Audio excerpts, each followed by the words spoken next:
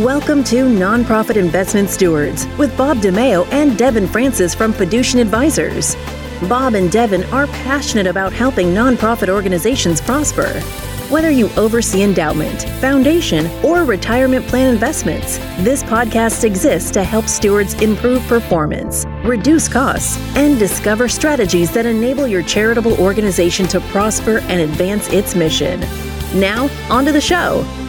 Hello and welcome back to the Nonprofit Investment Stewards podcast. I'm Bob DeMeo. Great as always to be joined by co-host Devin Francis. On today's episode, we have a guest who I've known for some time. And while he's a leader at a religious organization, he's about to share timely insights on everything from investment committee best practices to navigating portfolios in these unusual times, and a whole lot more. I'm telling you that if you have anything to do with the oversight of your nonprofit's investments or finance, you're going to like this episode. But before that, Devin, how are you doing today? I'm great, Bob. Thanks. I'm very excited that we're joined today by Jim Thomas. Jim is the CFO of the Clerics of St. Viator, which is an international Roman Catholic religious congregation headquartered just outside of Chicago. The order has a vast footprint with numerous churches and schools throughout Illinois, other parts of the U.S., and even South America and beyond. Jim holds an MBA from Northwestern and degrees in mechanical engineering from Purdue University. And prior to joining the order, Jim served in numerous roles in the for-profit world, including being COO of an aerospace defense company, president of a consumer products company, and a change agent at other organizations as well. So we're so glad to have him on the show. Jim, welcome. Thank you very much. Great to be with you. Jim, it's really great to have you here. And as I mentioned, we've known each other for a while. And when I think of you, I think of a really smart guy, but a really kind guy. And you've come from this for-profit side, and now you've been on the nonprofit side for a while. Can you talk a little bit about your path to becoming a leader in the nonprofit world and specifically with the Viatorians? Sure.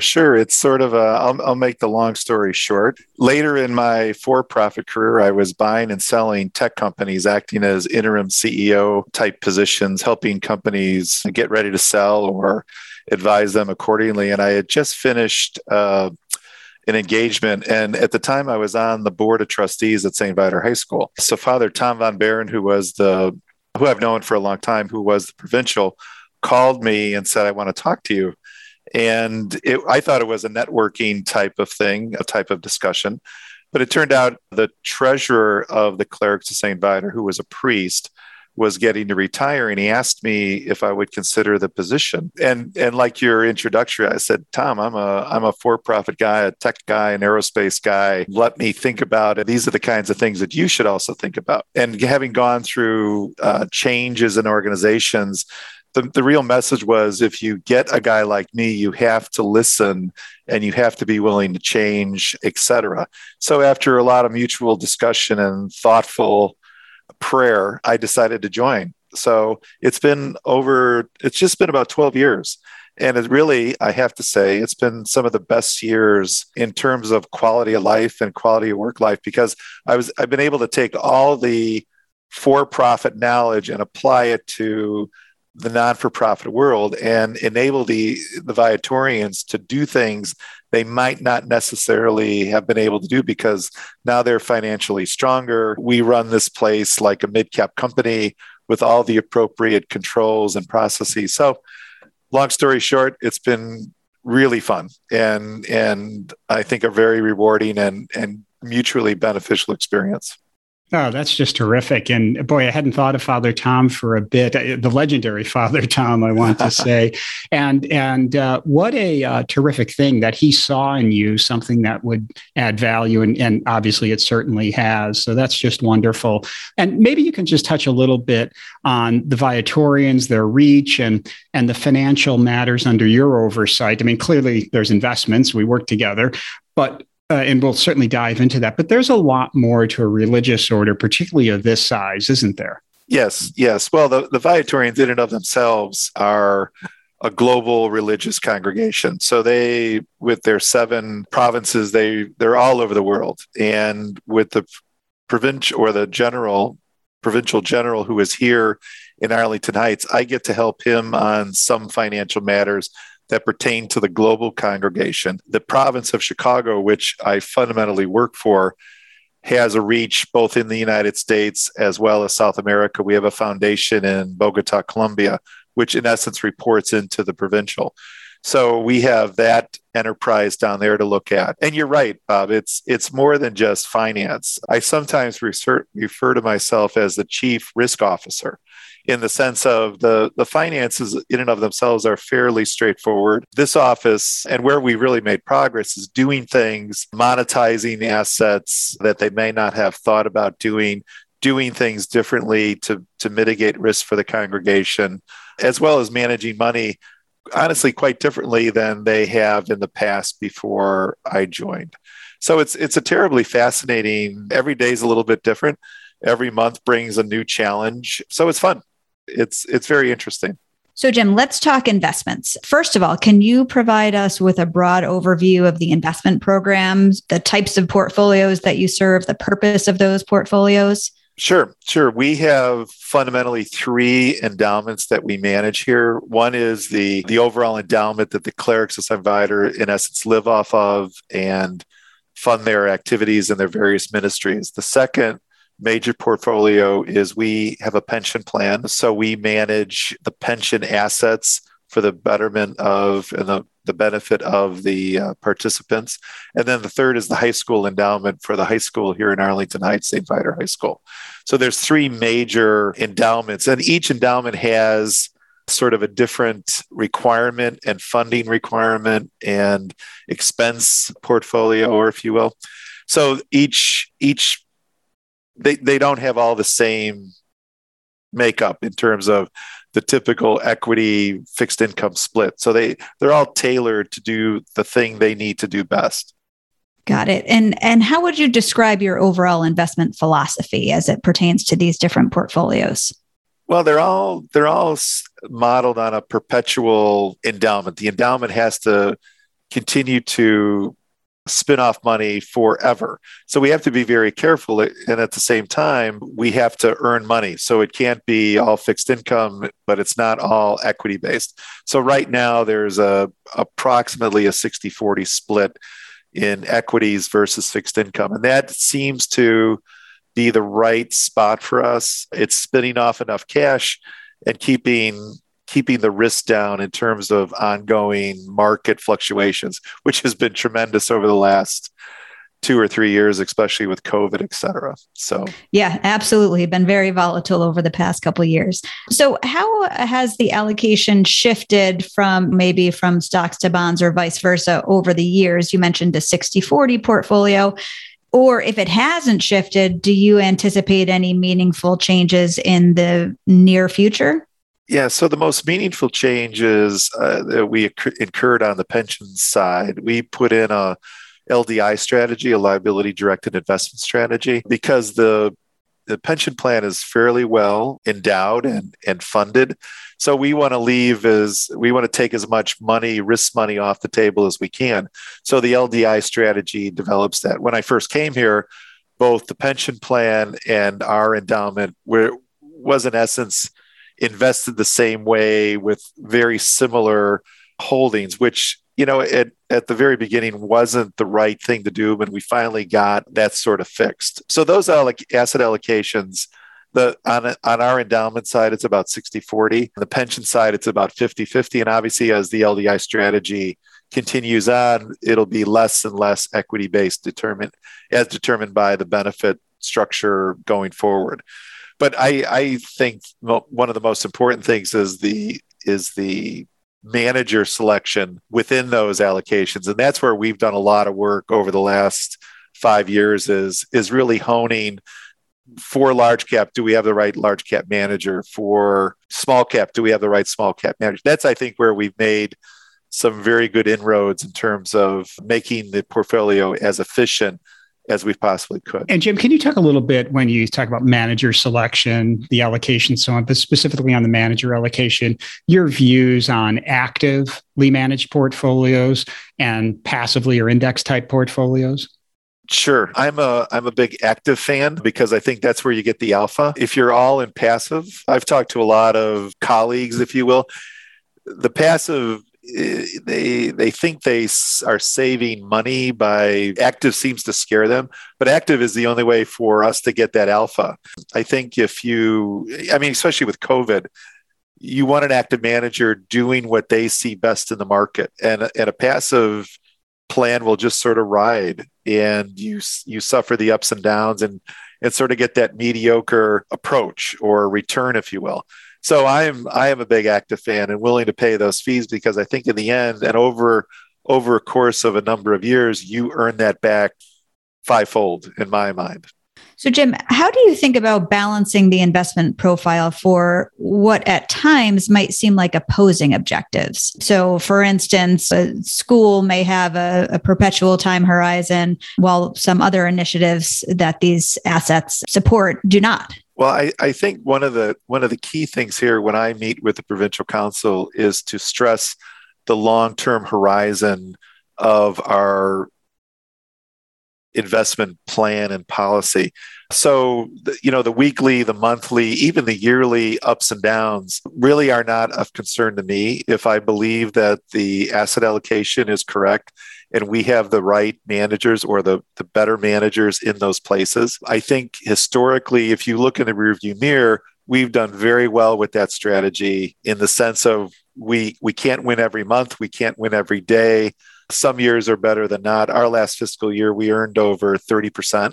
That will pay for a lot of down years in the future. So that's what I try to stress to the Provincial Council is this is really the long game. We can't necessarily, we don't want to day trade. We don't want to change our asset allocation. We don't want to change our policy because a new ministry comes online or one falls offline.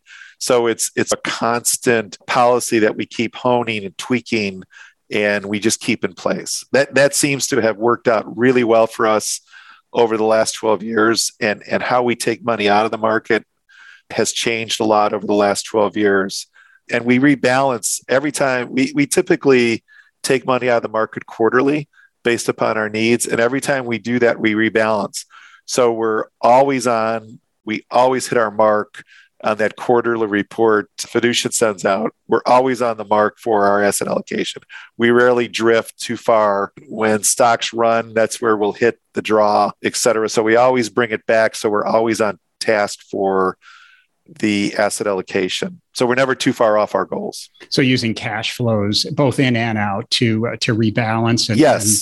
That keeps you close to the target to sort of. So I do a cash calculation every quarter and then advise Fiducian what our draw needs to be. And then we make that draw. That's great. That's great. And Jim, we've talked about stocks and bonds just broadly.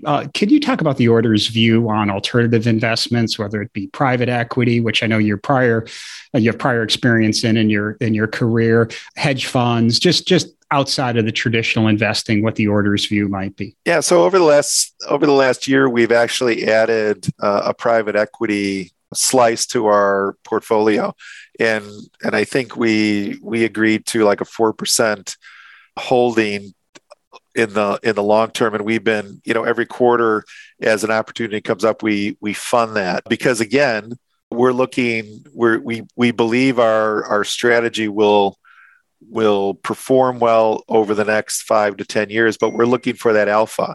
We're looking for a way to get a little more hedge in the market, on the market. And we see that as it's obviously a little risky, but I think the firms that we have chosen provide a relatively fair risk reward profile, if you will. So we're very happy with our decision there. So let's shift gears a little bit and talk about mission-aligned investing or socially responsible investing. How does the Clerics of St. Viator view mission-based investing, and is that reflected in the portfolios at all? Well, we obviously have the portfolio screened, but what we found as we dug into it, the screens can be misleading and sometimes drive an organization in the wrong way. So we've backed off on the screens a little bit in terms of really understanding what is getting screened out and why. Because I think early on when I first came here, we saw the screens pushing a manager out when we probably shouldn't have. So the screens tend to manage the manager if you're not careful. So we take a very intense scrub, if you will, of the screens and what they're telling us, and all the managers participate. So we get a quarterly report from the managers as to what's being screened out and why, and we up the level a little bit, because Microsoft, for example, doesn't get screened out, but it's one of the largest DoD contractors in the world. Some companies get screened out because their 1% of their sales is derived from one of those screened issues. So we're very careful on how we screen things. We want the professional money managers to manage the money. Then we socially impact via our ministries. So we have a nice balance here. I mean, we're not obviously, we will never invest in anything that really is an issue, but we're very careful, if that makes any sense.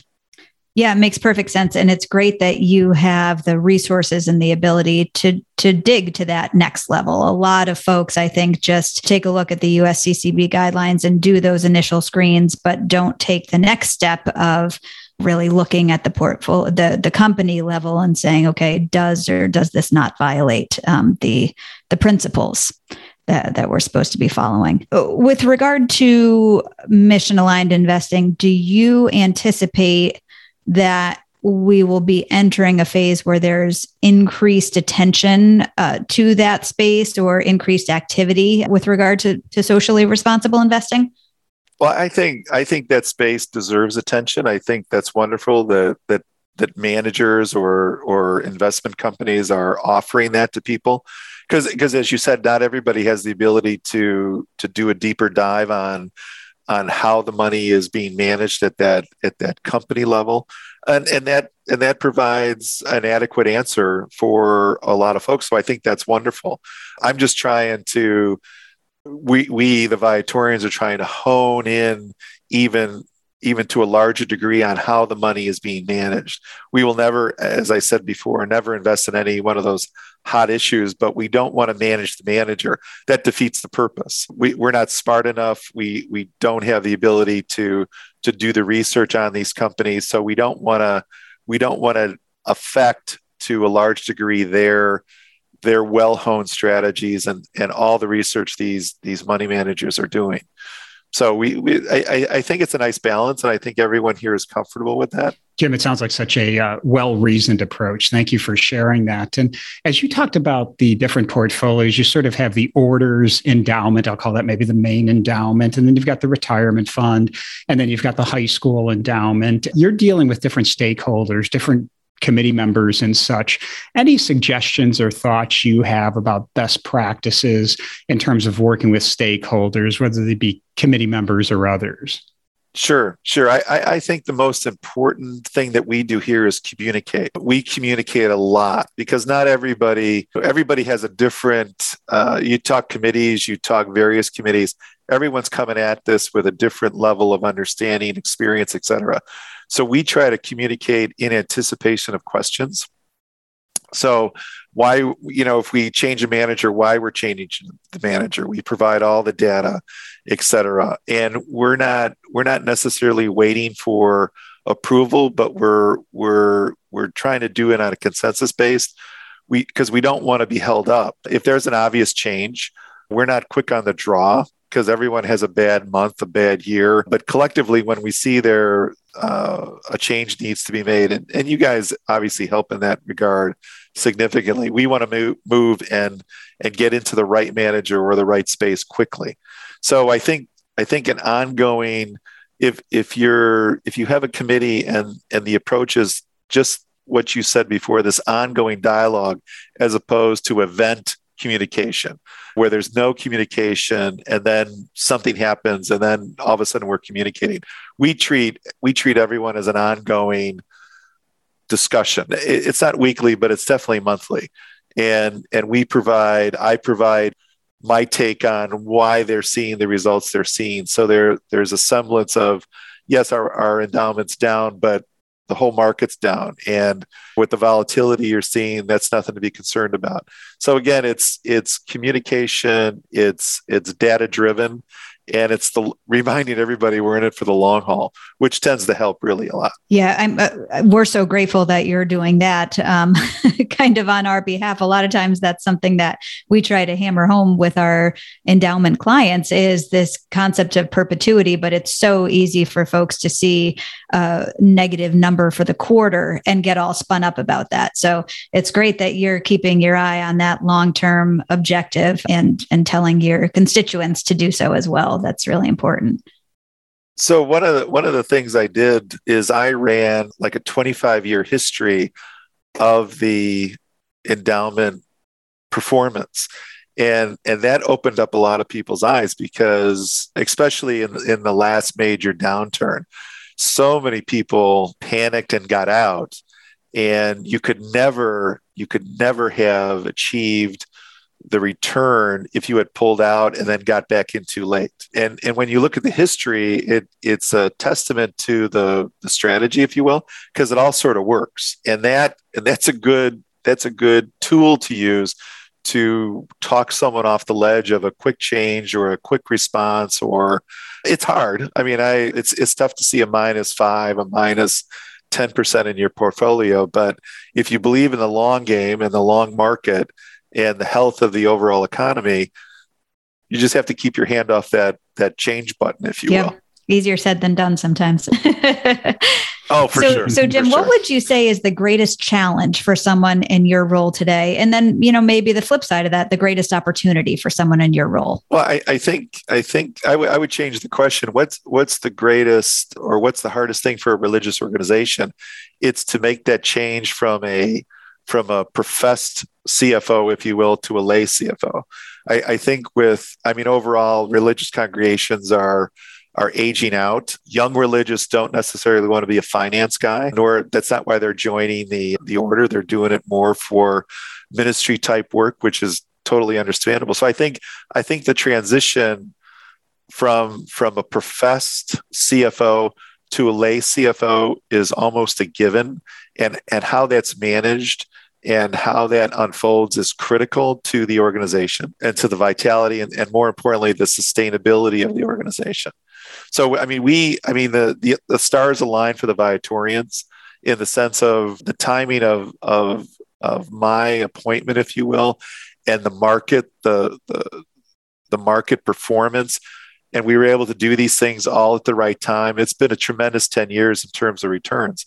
And I don't think that would have happened necessarily if there was still a professed in a finance role.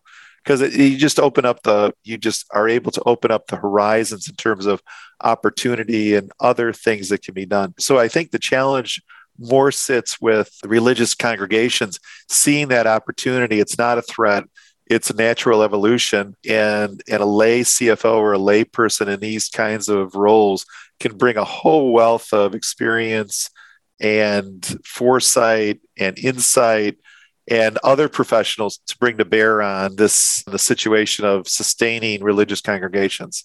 Great perspective, Jim. And we've covered a lot here in a short amount of time. Before we let you go, I'm curious, what else that you might want to share with our listeners, many who oversee endowment, foundation portfolios, that sort of thing? Anything else you'd like to share with stakeholders and leaders in that space? One of the things that I would always consider is communicating, with Fiducian. Quite honestly, we have an ongoing discussion and dialogue. It is an event-based. So I think the more you can keep in tune with your stakeholders and your investment managers, the better off you are. I think that's a key critical aspect when I look in the rearview mirror of our success here over the last 10 years is an establishment of dialogue. There's nobody I can't pick up the phone and call. If I do call, those people call back and questions can be answered before they result in issues. And I think that overall concept of continual dialogue is critical in a situation like this. Yeah, that's great advice. So, Jim, before we wrap up, we always like to find out something personal about our guests. So, outside of your work and volunteer efforts, which I know are many, what do you truly enjoy doing?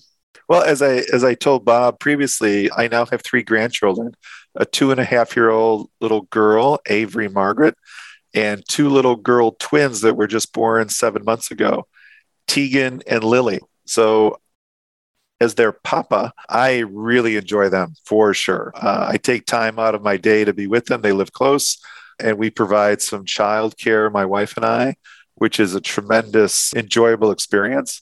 So that's my new hobby, my grandchildren.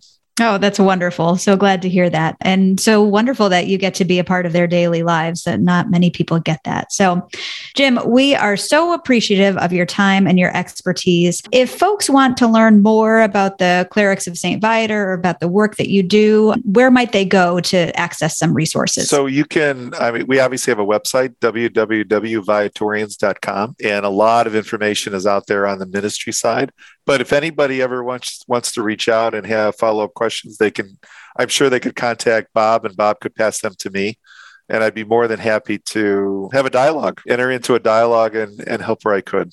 Great. Well, again, Jim, thank you so much for your time. You've shared wonderful insights, and it was wonderful to have you on the show. Thank you very much. Appreciate the time. Jim, I will echo Devin's thoughts. I used the term reasoned earlier. You just have such insight and a really good approach to this. I'm actually meeting with a prospective client later this afternoon. It's a Jewish Community Foundation. I almost want to bring you on that meeting because you have such a clear thought process on this. But anyway, so grateful, really, really glad to have you on the show. And candidly, thankful to our listeners as well. It's a good time of the year now to thank our listeners and to simply wish them the best as they work to advance their meaningful missions. And as always, they can reach out to Devin or myself for help. And I love that Jim actually offered as well. So thanks again, Jim. My pleasure. So to all you good stewards, thanks for investing time to help your nonprofits prosper. We'll connect with you soon on the next episode. Thank you for listening to the Nonprofit Investment Stewards Podcast. Click the subscribe button below to be notified of new episodes and visit fiducientadvisors.com for more information. The information covered and posted represents the views and opinions of the guest and does not necessarily represent the views or opinions of Fiducient Advisors. Content is made available for informational and educational purposes only and does not represent a specific recommendation. Always seek the advice of qualified professionals familiar with your unique circumstances.